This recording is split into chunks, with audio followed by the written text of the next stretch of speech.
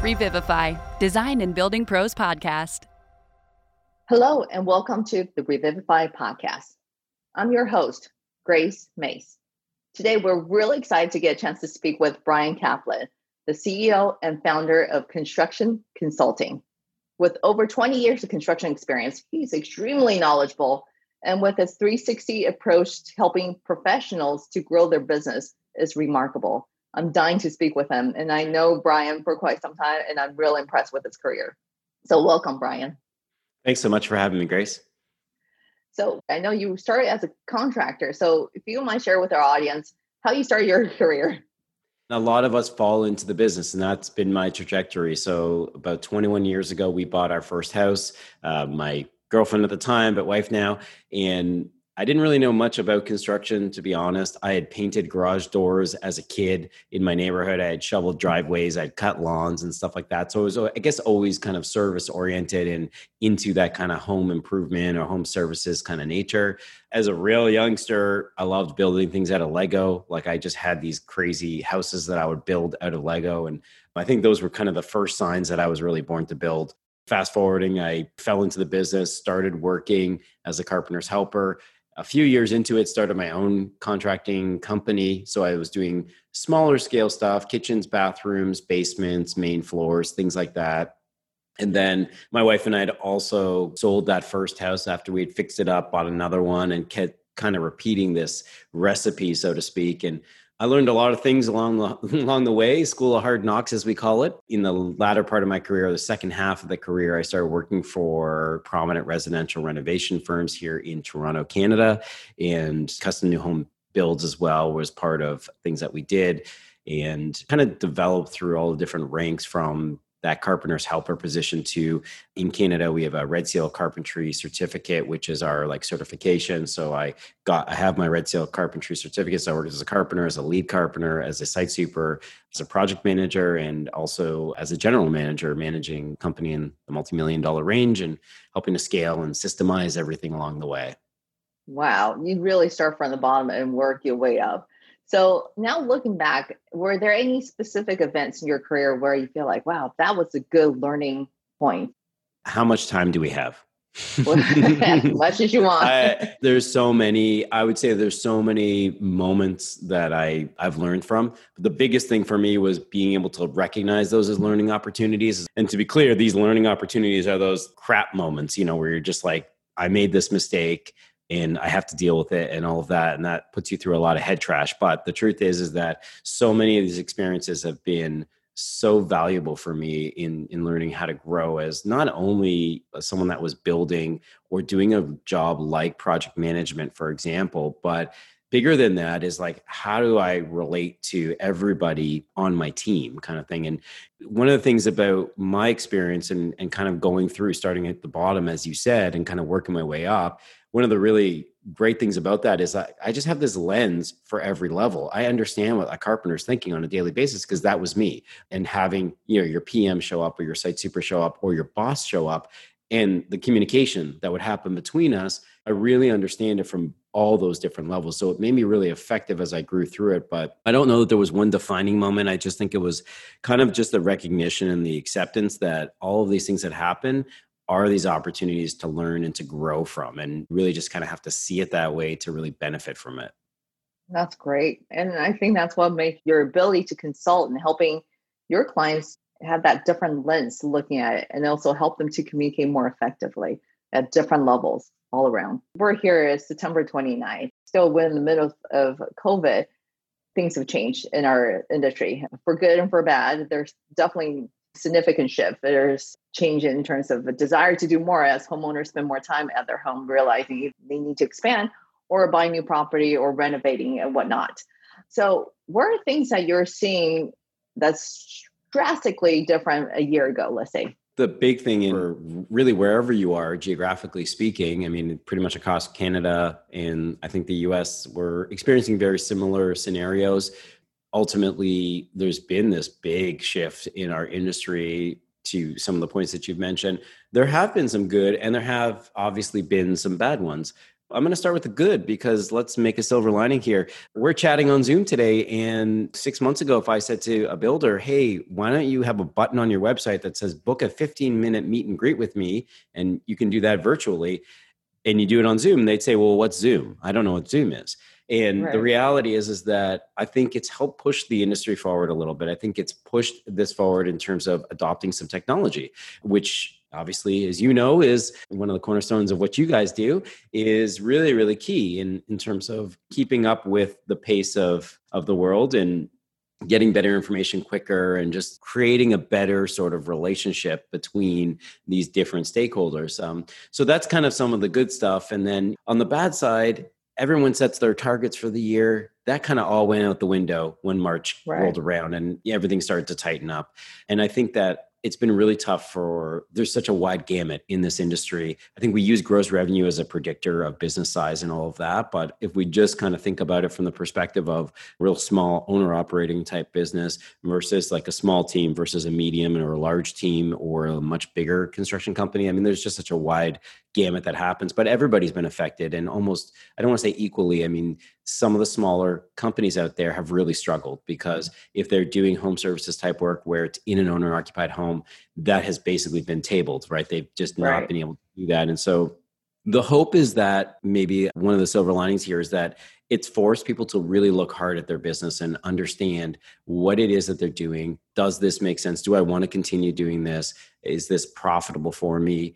What other opportunities can I create for myself that I don't want to say COVID proof, because really we hope that once we come out of this, that it's for good and that we don't see something like that again. That said, we don't really know. And so I think there's just been so many things that have shifted. One of the biggest things about it, though, that I've been preaching to everybody since it all started is that we have to be adaptable, we have to be reflective, and we have to be planning for whatever we can get kind of control right now.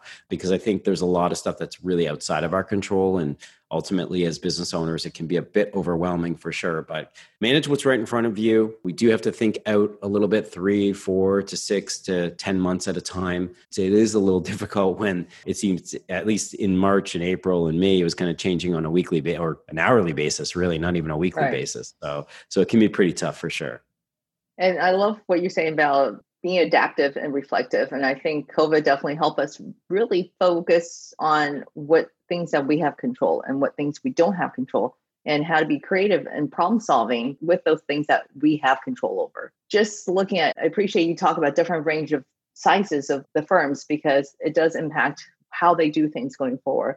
On the tactical level, what have you been able to tell your builders and contractors, the things that they can do or what consider as things that they have control over? Really comes down to recognizing first and foremost who is in your pipeline, in your marketing and your sales pipeline. So we can control that because those are people that have either reached out or we've captured them, in some form of value offer on our website or whatever it is. And we're nurturing those people through the journey. There are people that maybe we have actually been talking about doing a project for. And so, of course, those people are right in our sales process. From the very beginning, I told people, I always say this, like your past clients are your greatest marketing asset. Mm-hmm. And so you should always be in touch with them. If it's been more than 3 months since you've spoken to all of your clients, then take this as your call to action right now to go and do that. And I was telling people in March, April, May is call your clients up and just ask them a very simple question is like, hey, how are you doing? There's no marketing sell here. It's really just continuing to deepen that relationship, to let them know that you're there, to let them know that you're willing to listen and hear them and help them as best you can. Just very much be present. And of course, there's a soft sell there in the sense that you are part of a brand that they've either interacted with before or they might in the future. So first and foremost, there's lots of things that we can do to our past clients, to everybody that's in our sales process funnel. One of the things that I've been really sort of a strong proponent of and been talking about pretty much since April, May, when everything really tightened up here and they created restrictions on new projects starting, was to push all of your projects through design, through permitting. And in Ontario here, we have something called a notice of project, which basically is just the registration of the project with the province. I'm sure in other states and other provinces, there's a very similar thing.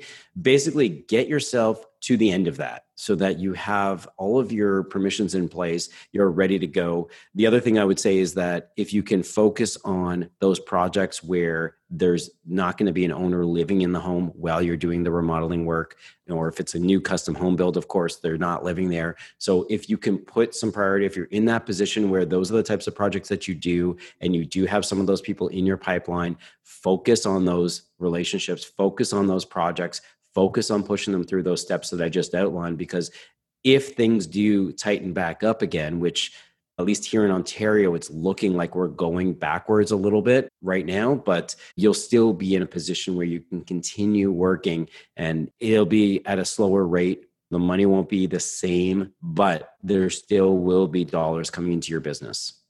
And I think, as you mentioned, building relationship, I think it's a huge part. I mean, our industry is the foundation for this industry is all about building relationship. Even just the soft skill, just let them know, be present, be real as to, hey, how are you doing? And during this time, everyone's sensitivity is a lot different, and people are probably some are hiding due to some circumstances that they're experiencing. But be there to be empathetic and know how they're doing will pay long dividends. End of the day, it's about people to people and really humanize this whole event that's we all experiencing together. And then also the fact that you're also advising them are things that they can do, they have control over, getting permit, getting things prepped, just so anticipating things that they can work on. But how are you advising some of these occupied space? Some spaces are, for example, ADUs, accessory dwelling units. They may be able to shield off, separate it, and then adding the additional space or potentially independent units. How are you working with those builders on advising them what they can do to continue to move forward? Yeah, that's a great question, because I think a lot of people that might be listening to this would be like, hey, that all sounds great, but a lot of my business is in owner-occupied homes.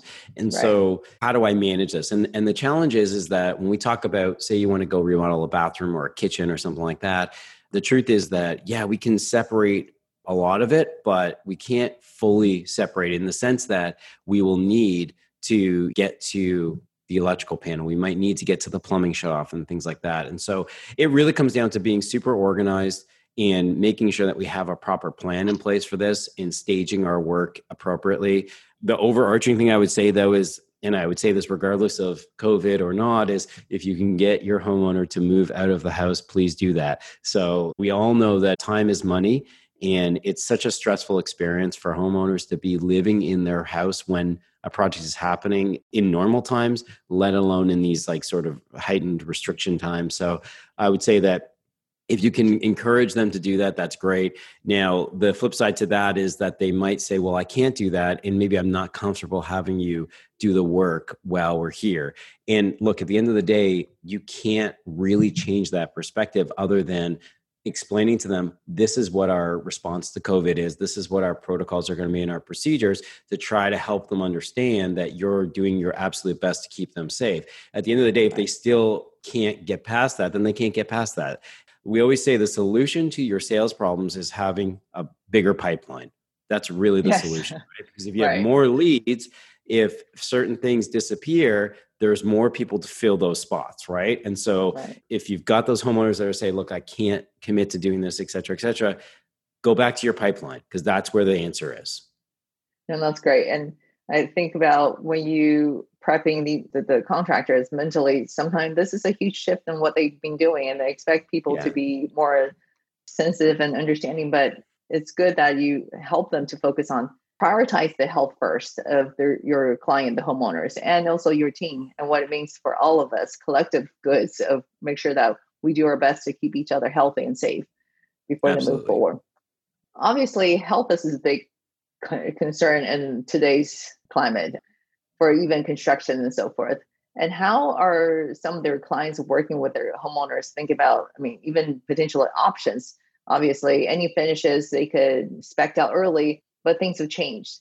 Are there things that you're also advising your builders and contractors of, hey, here's some of these kind of healthy options that they may consider for finishes, even like touchless faucets and things like that, or even door locks? Those are the kind of things that we're seeing as a trend. Are you guys able to encourage them to help them to think, or helping the homeowner to think from that perspective? Yeah, it's a great question. I'll be completely blunt and honest. I hadn't really even thought of it, and it brings up a couple of things in my mind. Is we talk a lot about aging in place, right? That's a big thing, of course, that's happening. And Right. but the concept of like, yeah, this touchless sort of scenario, right? Like we live in a very contact filled industry, and Yes. and in our houses, everything is tactile for the most part. So it's really interesting, and it kind of dovetails a little bit with the concept of automation, as of course technology and all of this develops. I mean, we're seeing a lot more homes that have a lot more technology baked into them. So to be honest with you, I hadn't really even thought about that kind of choosing selections and stuff like that. I was a general manager of a green building company. And so that sort of holistic approach to house design and all of that in terms of the types of materials that we're putting in and what the impact could be to us as humans and things like that has always been at the forefront of my mind, but hadn't really thought of it in the context of like, how do I think about those and marry all these things together with like this contactless type of world? So it's an interesting point. Yeah. Well, I mean, like you said, your past experience on the sustainable green building aspect of engagement. I mean, everything what we put in our house has a huge impact to our health. What we breathe Yeah. in and the materials that's being produced, off site. When you bring into your on site, what kind of toxins can be sprayed throughout your house? And those are things that are as important as you mentioned about building relationship for your contractors and builders with their clients. This is one of those key points where continue to think about what's best for them and helping homeowners making the right decision that's good for them for long term. That's always been our lens. It's always been the way that we want people to try and think. Sadly, I think a lot of people are driven by the dollar. And I Right. recognize, and having been someone that's been selling these types of projects to people for multiple years, I've heard lots of different objections and understand the psychology behind it immensely. But that said, I think it's important that we do pay attention a little bit to how we're actually building our homes, what we're putting in them. What does this all look like for us from a health perspective? We talk about aging in place, but we don't think about living in place in a way, which is like Right. you're living with all of these chemicals, you're living with all of these products. And to your point, like they're made off site and then they come into our space. What is the off gassing that's happening? Really start to dissect it. What are they made out of? Like, what is actually this product that's in and that we interact with? And I don't think a lot of people think about it. They think you build out of wood, you put some bricks on your house, you put insulation on the walls, you put drywall on the walls, you put trim, et cetera, and you paint the walls. And I don't think we really compute what it means to be living in this place with all of these sort of materials and chemicals. No, I think you mentioned earlier how COVID have bring some good silver lining, like adapting technology using Zoom. And I think Yeah. this is another great opportunity for us as an industry to lift up the overall what we should be doing, looking much further ahead beyond the next 3 months and so forth. It's about how do we serve our client in a way that's meaningful, that will have a huge dividend down the road, payoff just merely of knowing that you did your best to provide a safe, healthy environment for your clients. And that I think is it's pretty special what we do. Absolutely. Looking at it as a business owner, clearly you've been through many years of different skills they have to adapt. What are the key things as a business owner now so than ever need to learn to adapt? Yeah, I mean, it's hard when you're trying to narrow it down to like a few because there's just, as we know, as So business many. owners, you wear so many hats and Right. you could make an argument for every single one of them. But I think ultimately being in control, I think money talks to everybody, Yes. whether you are a business owner or a client or whomever, it's going to speak to you. And so I think understanding your numbers is really critical. Understanding there's power in that information, right? And a lot of people take a bit of a head in the sand approach to their finances, and just being really aware of where you sit versus the targets that you set for the year. Also, just understanding personal level, how can you change your outgoing cash flow, right? Like, in other words, how can you reduce your expenses and kind of ride out a bit of this wave that we're seeing? So for me, finances is really, it always comes back to that for me, simply because the finances will tell you the story of your company if you're willing to Hmm. listen to it. So that's a really important one. The other side of this, as we touched on as well, is pipeline. So marketing and sales is really focusing on what we have currently. What can we do to bring more people into our pipeline? And where can I Right. put people so I can stay present with them, right? And I always talk Right. about this. We have to meet clients where they're at. In this day and age, There's Instagram, there's Pinterest, there's Houzz, there's all these different platforms, right? Where people are hanging out. And some people are going to communicate and be more willing to speak to you on different platforms, right? They're also just going to be spending a lot of time on these different platforms. So catching them there and catching their attention is super key. So it's kind of a challenge I would give to anybody listening to this is like, try to think about the people that have reached out to you, right? Where your different traffic sources are, right? So you get people that DM you on Instagram, say, hey, I saw a kitchen that you did and we're thinking of doing one. We really love this one. That is a lead opportunity, right? Now that client found you on Instagram. Doesn't mean that you only communicate with them on Instagram, but it means that you can develop a conversation and a relationship a little bit, then take it offline. So just be aware of all the different lead channels that you have, because these are all spots where people can find you.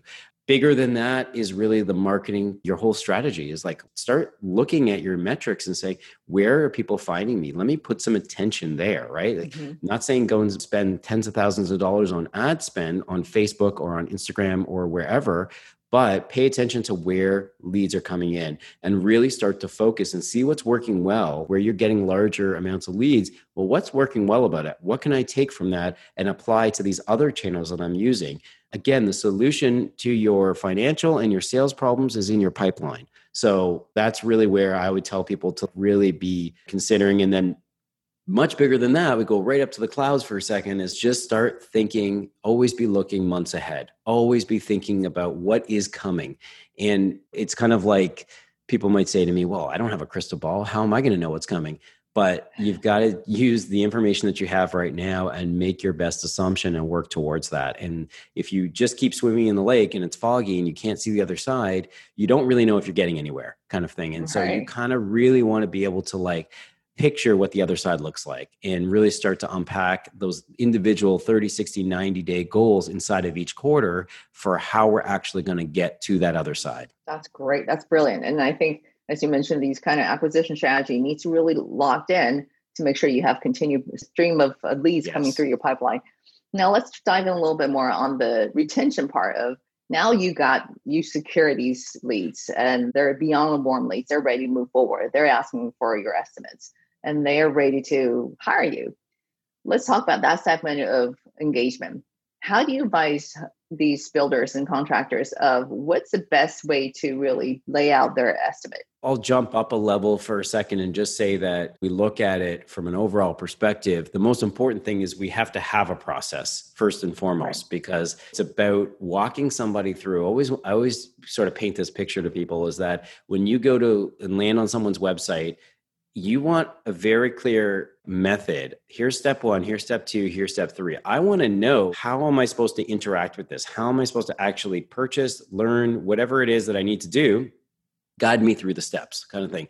So when you ask what's the best way to set up their estimate, first and foremost, I would say it's really important to just have our sales process really flushed out so that we know, and it does not need to be super complex. 4 or 5 steps is all you really need to do in that sales process to kind of manage that lead properly.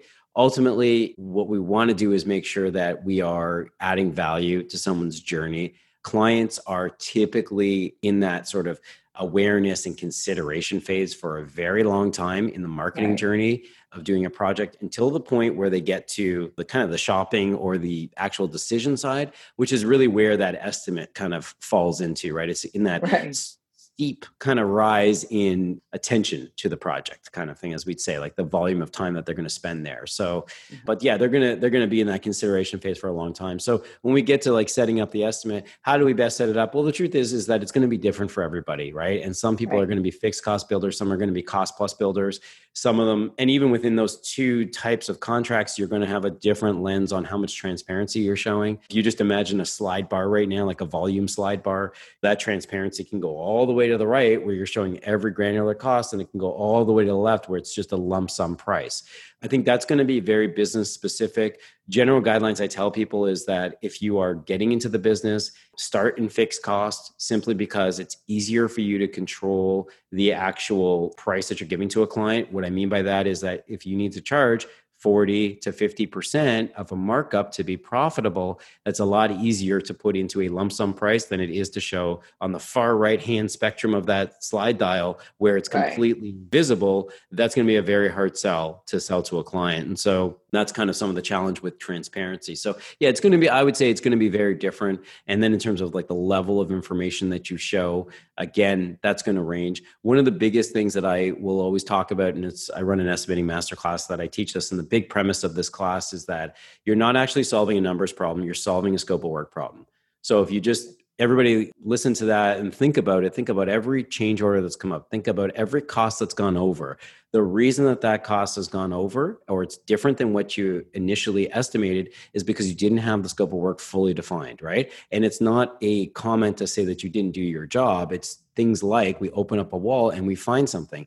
That is a scope of work problem. That has nothing to do with the actual numbers of it. It's really that it was just a latent condition that was there that became a scope of work problem. So you can kind of think about this in all different contexts of your estimate as you go through it, but really it's about defining that scope of work first and foremost. So again, you can set up the format any way, which way you want, but I really try to get people to hammer in on developing that scope of work. Use your client, use your design partners, your architectural partners, inspiration photos, all these different things to help you really fully define that scope of work right at the beginning. Oh, I love it. I mean, you're absolutely right. The scope of work is key to providing estimates of what the potential costs may be. And you mentioned earlier, like renovation, especially, there's always something behind the wall you don't see and you don't know enough until you actually break it open to see what's behind it.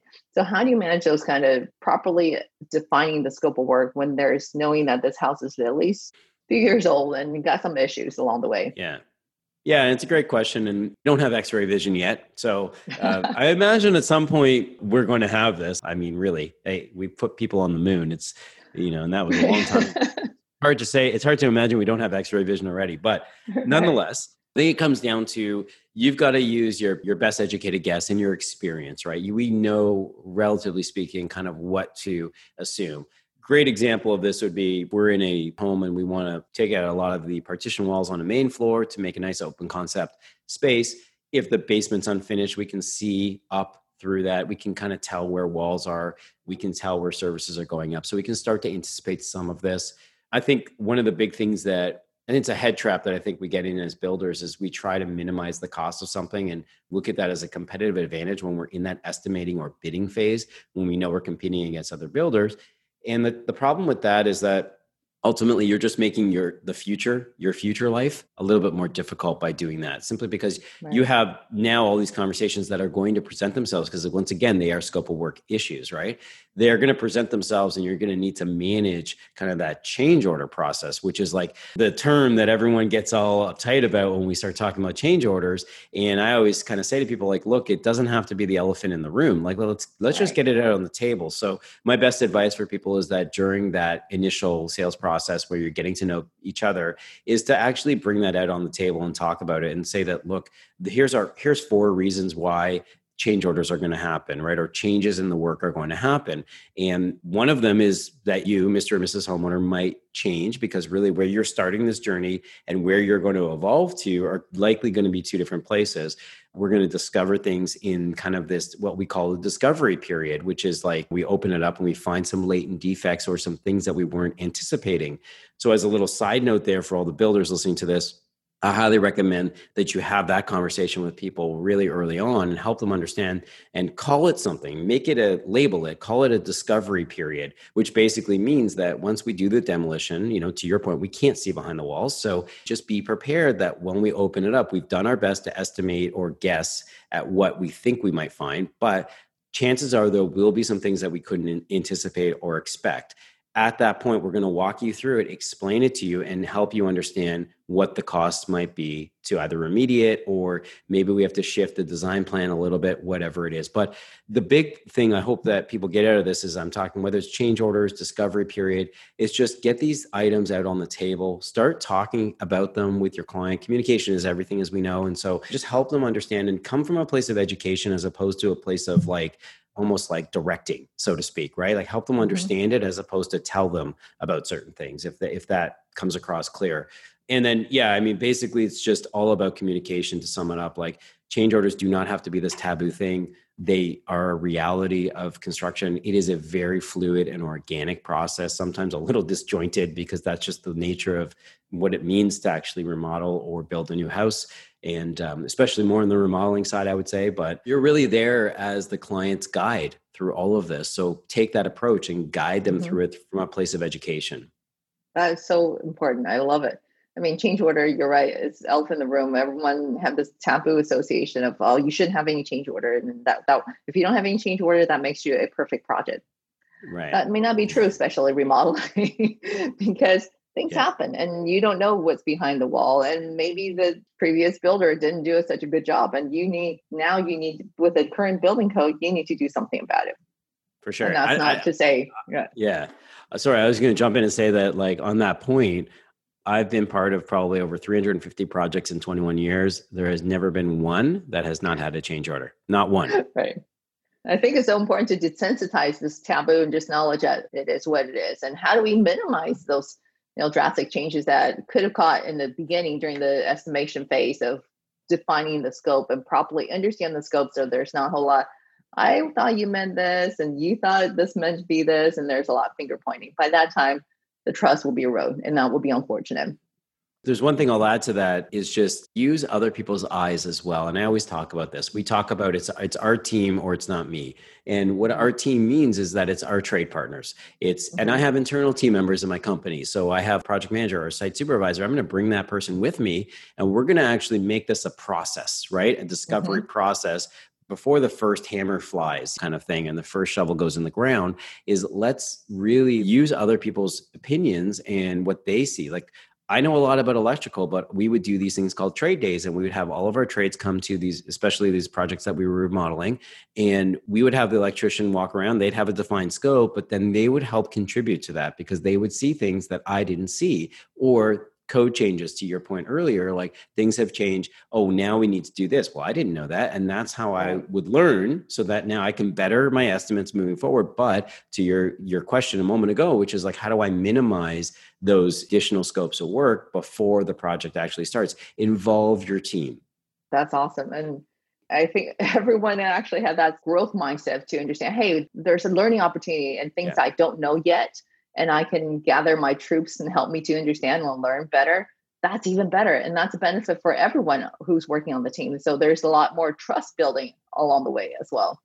Absolutely. And the older I get, the less I know is kind of what I've been talking about recently. So I subscribe to the same kind of mentality. So let's talk about a little bit about change order.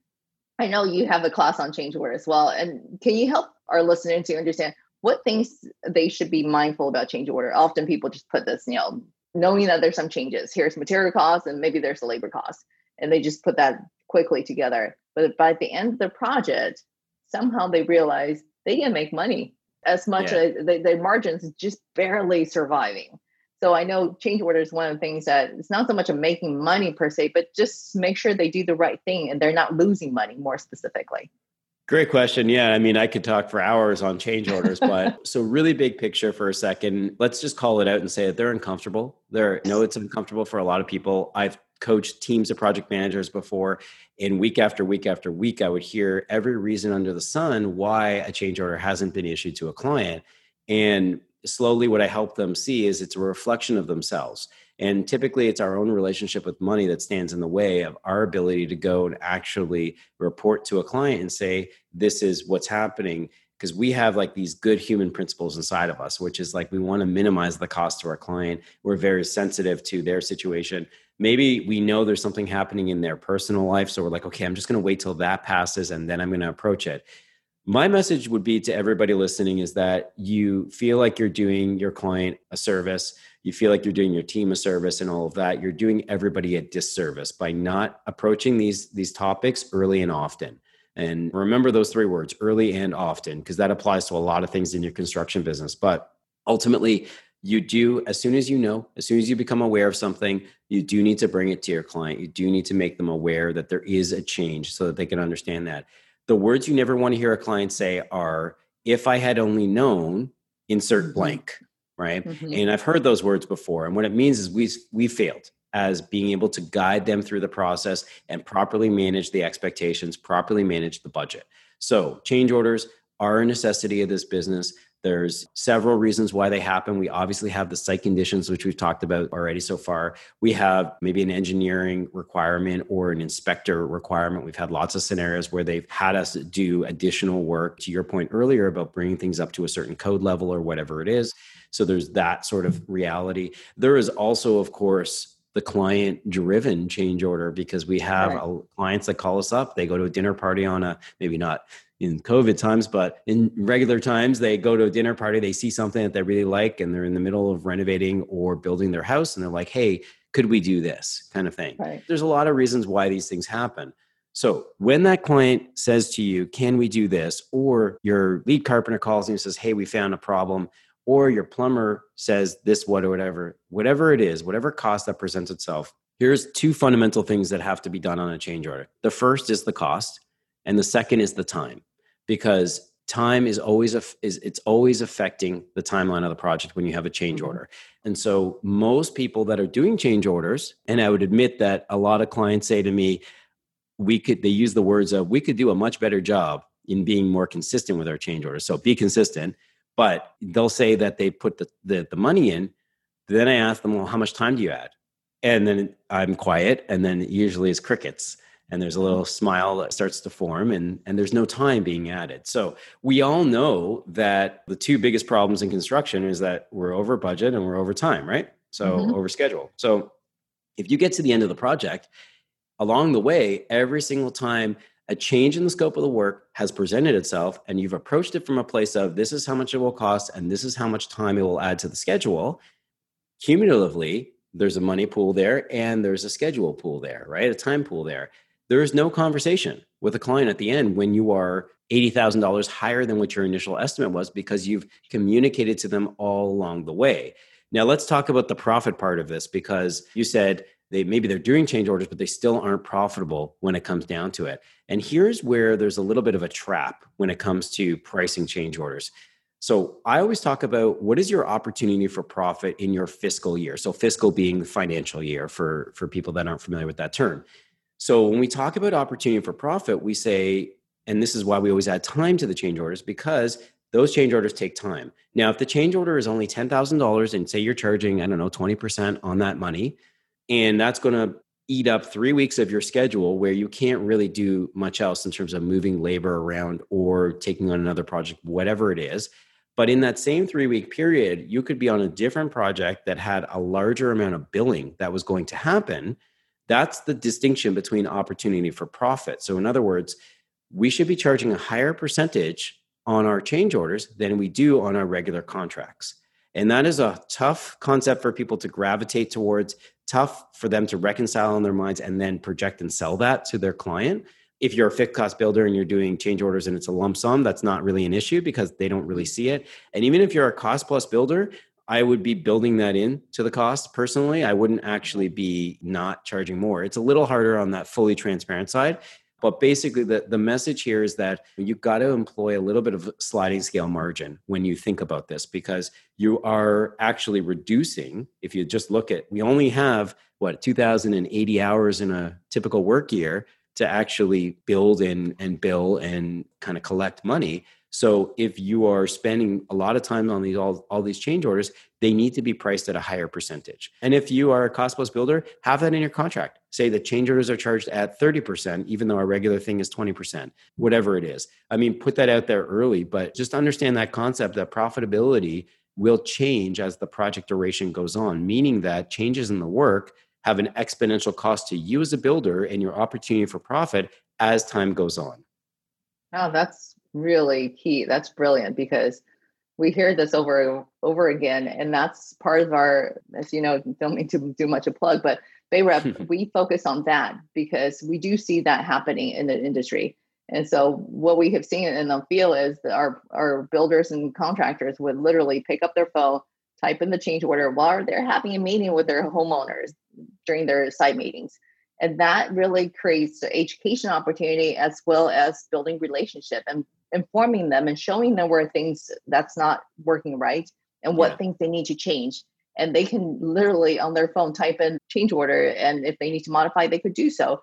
And I've seen many times where the owner will, as soon as the builder submits the change order and the homeowner get their phone ding up and they looked up and proof. And that's the brilliant part, because the trust is already built. They know why you're doing what you're doing and how it's impacting and what they need to make decision on and how information you provide them to make decision on, so they can do so quickly.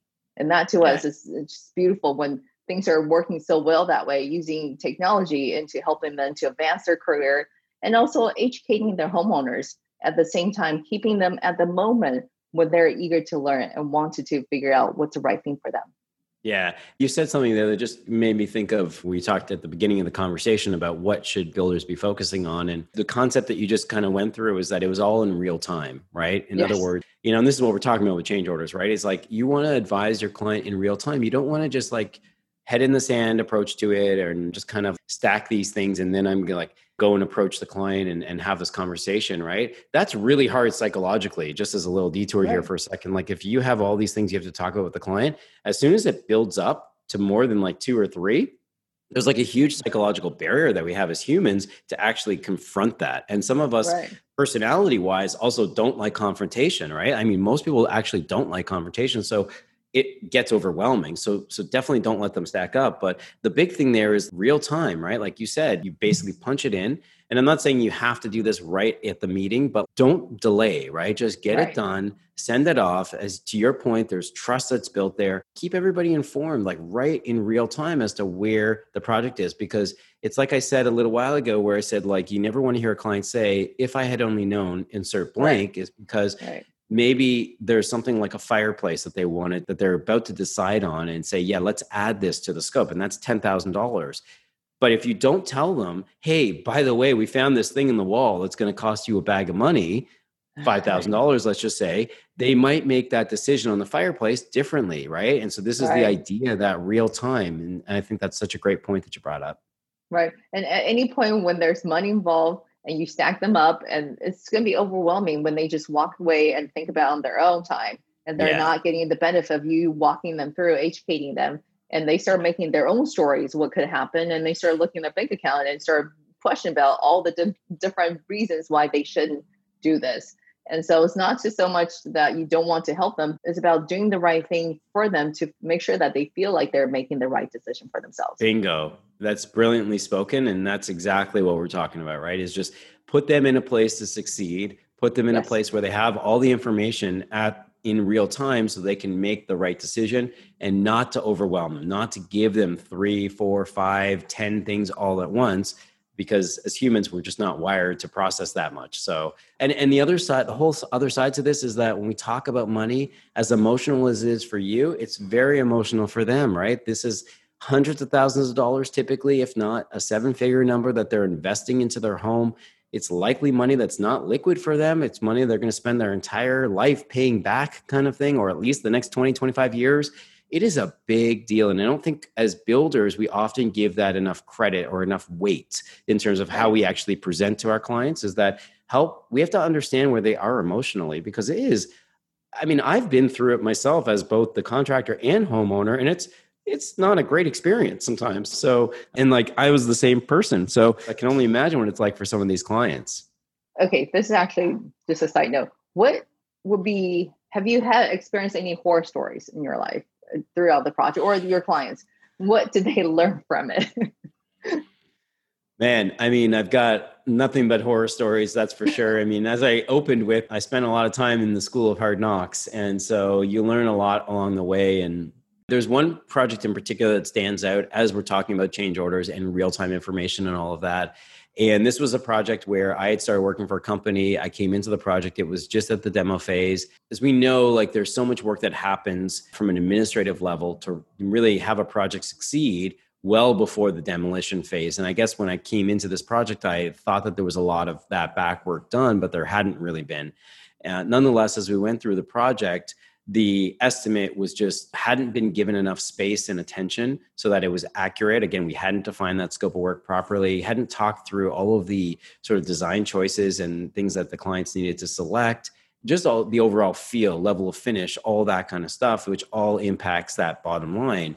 And so I think what happened along the way was that there was constant conversations that I would have with them about this cost and that cost. And this is a difference from what we were expecting or what's on the drawings to what I think you want or what's reality.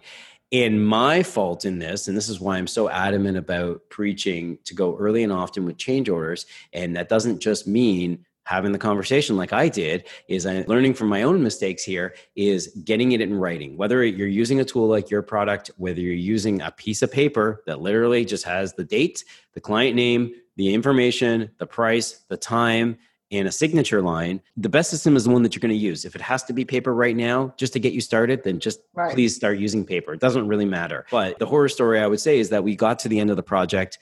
I had talked about their costs all the way along, and clients have, we always joke, we call it client amnesia. Clients are always going to remember things a different way, right? I think as humans, we all, right? Like you go and you look at a house to buy, the first time you go in there, it always seems bigger than it is. When you go back the second time, the house is always smaller, right? I don't know why that is, but there's this psychological thing that happens to us. We all remember things a little bit differently. If it doesn't get put in writing, whatever that looks like, right? Then you're not going to be able to go back and refer to it and have everybody on the same page where there was a signature, there was an amount, and there was a schedule, and there was a scope kind of thing. So the horror story there is we got to the end of this project. I think the shortfall was about $150,000. Granted, it was a large project. It was over $1 million, but still, that's 10% still a lot. Yeah, it's still a lot. And it's one of those things that, you can talk to people and say, maybe there's some builders here thinking, oh, I tell my clients always have a 10 to 15% contingency. And we had that conversation, but a client will turn around and say to you, well, if we knew that these were the costs going along, then why didn't you tell us, or why didn't you? And all you can say is, well, we did have the conversation, but without a recorded date, without a paper trail, it's very hard to go back and actually prove that. So I would say that was a very defining sort of moment for me in my change order life or change order journey kind of thing, to be like, okay, this has got to get documented, because if it doesn't get documented, it didn't happen. Right. And sometimes reality as a homeowner, they often think about what was originally they agreed to, and that's what they fixate on, whether it's a target completion date or the entire project cost. And that's what they think about in the back of their head. Even though you may have numerous meetings, you have meeting notes documenting things to change and document change order. Sometimes their mind is, like you say, amnesia, just stay back where they were. And it's not so much that they intentionally want to forget all the conversation, all the documents and provided. It's just what happens. Yeah. And during our research, we found a lot that homeowner developing that kind of behavior. And so part of our change order logic in our system, BayRep, is to allow Pro to specify, is it going to impact the rest of the project? If so, they just click on one checkbox, everything's changed, and the dashboard immediately updates, here's the current projection of target completion date, and here's current projection of the total project cost and what's remaining to be paid. So everyone is on the same page. So it's not so much of what was original, but now it's all about what do we have right now to focus on. Yeah, communication in real time. Yes, absolutely. Now, you had a lot of experience in working with homeowners. What would you advise homeowners to do when they start a new project? If I had a megaphone to every homeowner out there, I would say that this industry, and specifically on the contracting side, like contractors, builders, remodelers, I think there is a stigma, of course, of like who that group of people are. Just to understand that, like, seek to understand before we judge. I think, coming into it as a homeowner with a jaded view of what the industry is like, as opposed to coming into it with the kind of knowingness that we're all just good people in this industry. I mean, literally I'm plugged into this industry now nationwide, both countries, and the clients that I work with, these people are just incredible people. That's what inspires me to continue doing what I'm doing. And I think homeowners need to understand that we are all just people here, and that, yes, there is a fiscal exchange, there's a monetary exchange and all of that. And we're business owners, but like, we're also just people. You said this really early. You said it's people to people, right? That's really what we're doing business with. And so from a homeowner perspective, look, I'd love you to come in with that approach, but also do your research. Yeah. Go in and actually speak to past clients. That's a great way to kind of determine how a client or how a contractor is, not just their finished product, but ask them about the experience in the process. Ask them specific questions like, when a change came up to the scope of work, what was the process for that? That one question alone, which pretty much we've given you all the answers in this podcast, but that one question alone will help you understand is this builder someone that puts way too much on their plate, that doesn't communicate in real time, that doesn't allow you to be part of the decision-making process? I mean, there's so many answers there, because that's really where the stress comes from in a project, right? It's all, as we always say, it's all puppy dogs and rainbows at the beginning of a project. But as time goes on, that's where, and the stress kind of enters, the changes enter, that's where you see these things start to go sideways. So ask questions about those points in the process, not just seeing the finished product. I mean, that's obviously important. We want to make sure that the quality of work is up to what your expectation is. But so go into it with an open mindset, do your research, and ask those questions, the harder questions about the harder times in the process, so that you can understand it. And of course, see the work physically if you can. Maybe a little bit difficult in today's day and age with COVID restrictions, but generally speaking, if you can see the quality of work firsthand, that's really good. And then the last thing I'd just say is, like, when you speak to those homeowners, those testimonial referral people, if you can get in front of them physically, most people are really bad at hiding whatever they're trying to hide, that whatever their tell is. They're playing poker, like they brush their nose or their eyes widen or whatever, or they start to perspire, whatever it is. Most people are bad at controlling those. And especially a homeowner that is giving a testimonial for somebody, they're not really thinking like they need to kind of control it. So they'll drop little breadcrumbs for you. So you just got to be aware and kind of pick them up. So getting in front of them is really helpful. You get that body language, those subtle cues that, you can't get over the phone kind of thing. And I also heard from homeowners where they get turned off where the builders or the contractors bad mouthing of their competitors. And 100%. That itself is no question about it. That is a turn off. And so this is really funny when you talk about all the advice you gave are brilliant. They're spot on. But it's really tied back to the relationship, right? Building that relationship, even just think about dating. When you're interested in dating somebody and you kind of do some background check and to figure out, is this the right person? Are we compatible? Do they respect what I want, things I value? And just to know that if everyone treat this kind of relationship, interacting with their professionals, or when you're courting phase of getting to know them, it's also important to do the same kind of technique that you deploy when you're looking for a date or someone that you may be interested to have a longer term relationship, such as actually hire them and to build your homes. And that itself is key about having open-minded and knowing that, yes, as a profession, the people we associate with tend to be very good folks and want to do the right thing for their clients and also grow their business at the same time. But they are also, reality is there are some bad actors out there doing intentionally to hurt everyone else. And that shouldn't be a benchmark as an industry. Homeowners should recognize that is just knowing, just like dating, there will be some bad actors. But if you can ask the question appropriately, then you can weed out those guys quickly as well. For sure. Yeah. And it's all about relationships. We're in a relationship industry. That's really what it comes down to. And I think the lens that it's bidirectional for me in the sense of what you were talking about of like focusing on the relationship for homeowners. So look at it from that perspective. Exactly the same for our builders. We want them to look at it that way. So one of the subtle shifts that I can give the builders listening to this is think about and speak about the relationship you're building with a client as something that never ends. I always used to say that our relationship really starts when the project ends, kind of thing. Mm-hmm. And that just the mindset of that to say, now I'm not saying you have to be all of a sudden create a service division in your company, but be a resource for your client. We talked about this earlier in this podcast. Your past clients are your strongest marketing asset. If you go into it, approaching it from the concept that you're going to be part of their, like, we always used to say, like, use language like you're part of the whatever your company is, family kind of thing. So you hear the word family, you think for life. You don't think you're not part of a family for a year, right? Like it's a lifetime event. So, so kind of go into it that way from both the homeowner and the builder side. And I love it. And even just from that perspective, what would you do for your family? And I think the answer would change drastically, rather from homeowner's perspective versus the builder and contractor perspective. And if you treat each other as a family, what would you do for them? And I think the answer will often turn out to be much better for everyone else at the end than as just looking at this as a monetary relationship.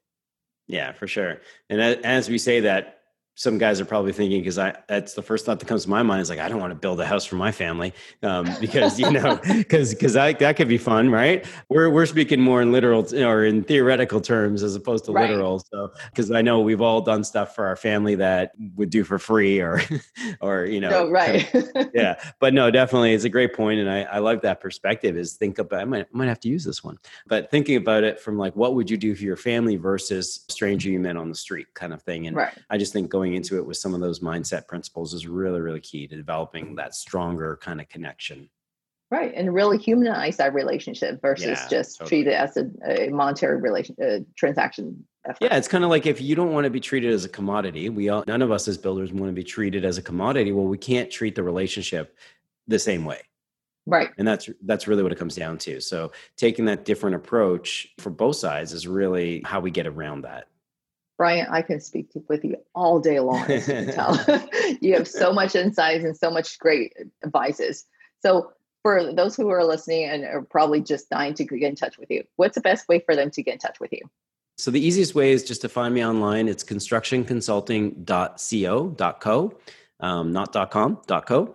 On my website there, I run masterclasses in a few different disciplines. So there's links on that page that'll take you to the different course pages so you can see what I'm currently registering people for or what's coming up kind of thing. You can also book a time to chat with me if you're not really sure where you want to start, or if you just want to kind of get a sense of what it looks like to work with a consultant or coach. If you've never worked with one before, there's buttons on my page as well that'll allow you to kind of book time with me. And then I'm also pretty active on Instagram, which is the same handle at constructionconsulting.co. And then on LinkedIn, you can just search for me, Brian Kaplan, and you'll find my profile there. Well, thank you, Brian, for taking so much of your time and helping us to learn together. And I hope all of you guys enjoy listening to Brian as much as I did. And thank you for listening to the Revivify podcast. We'll see you next time.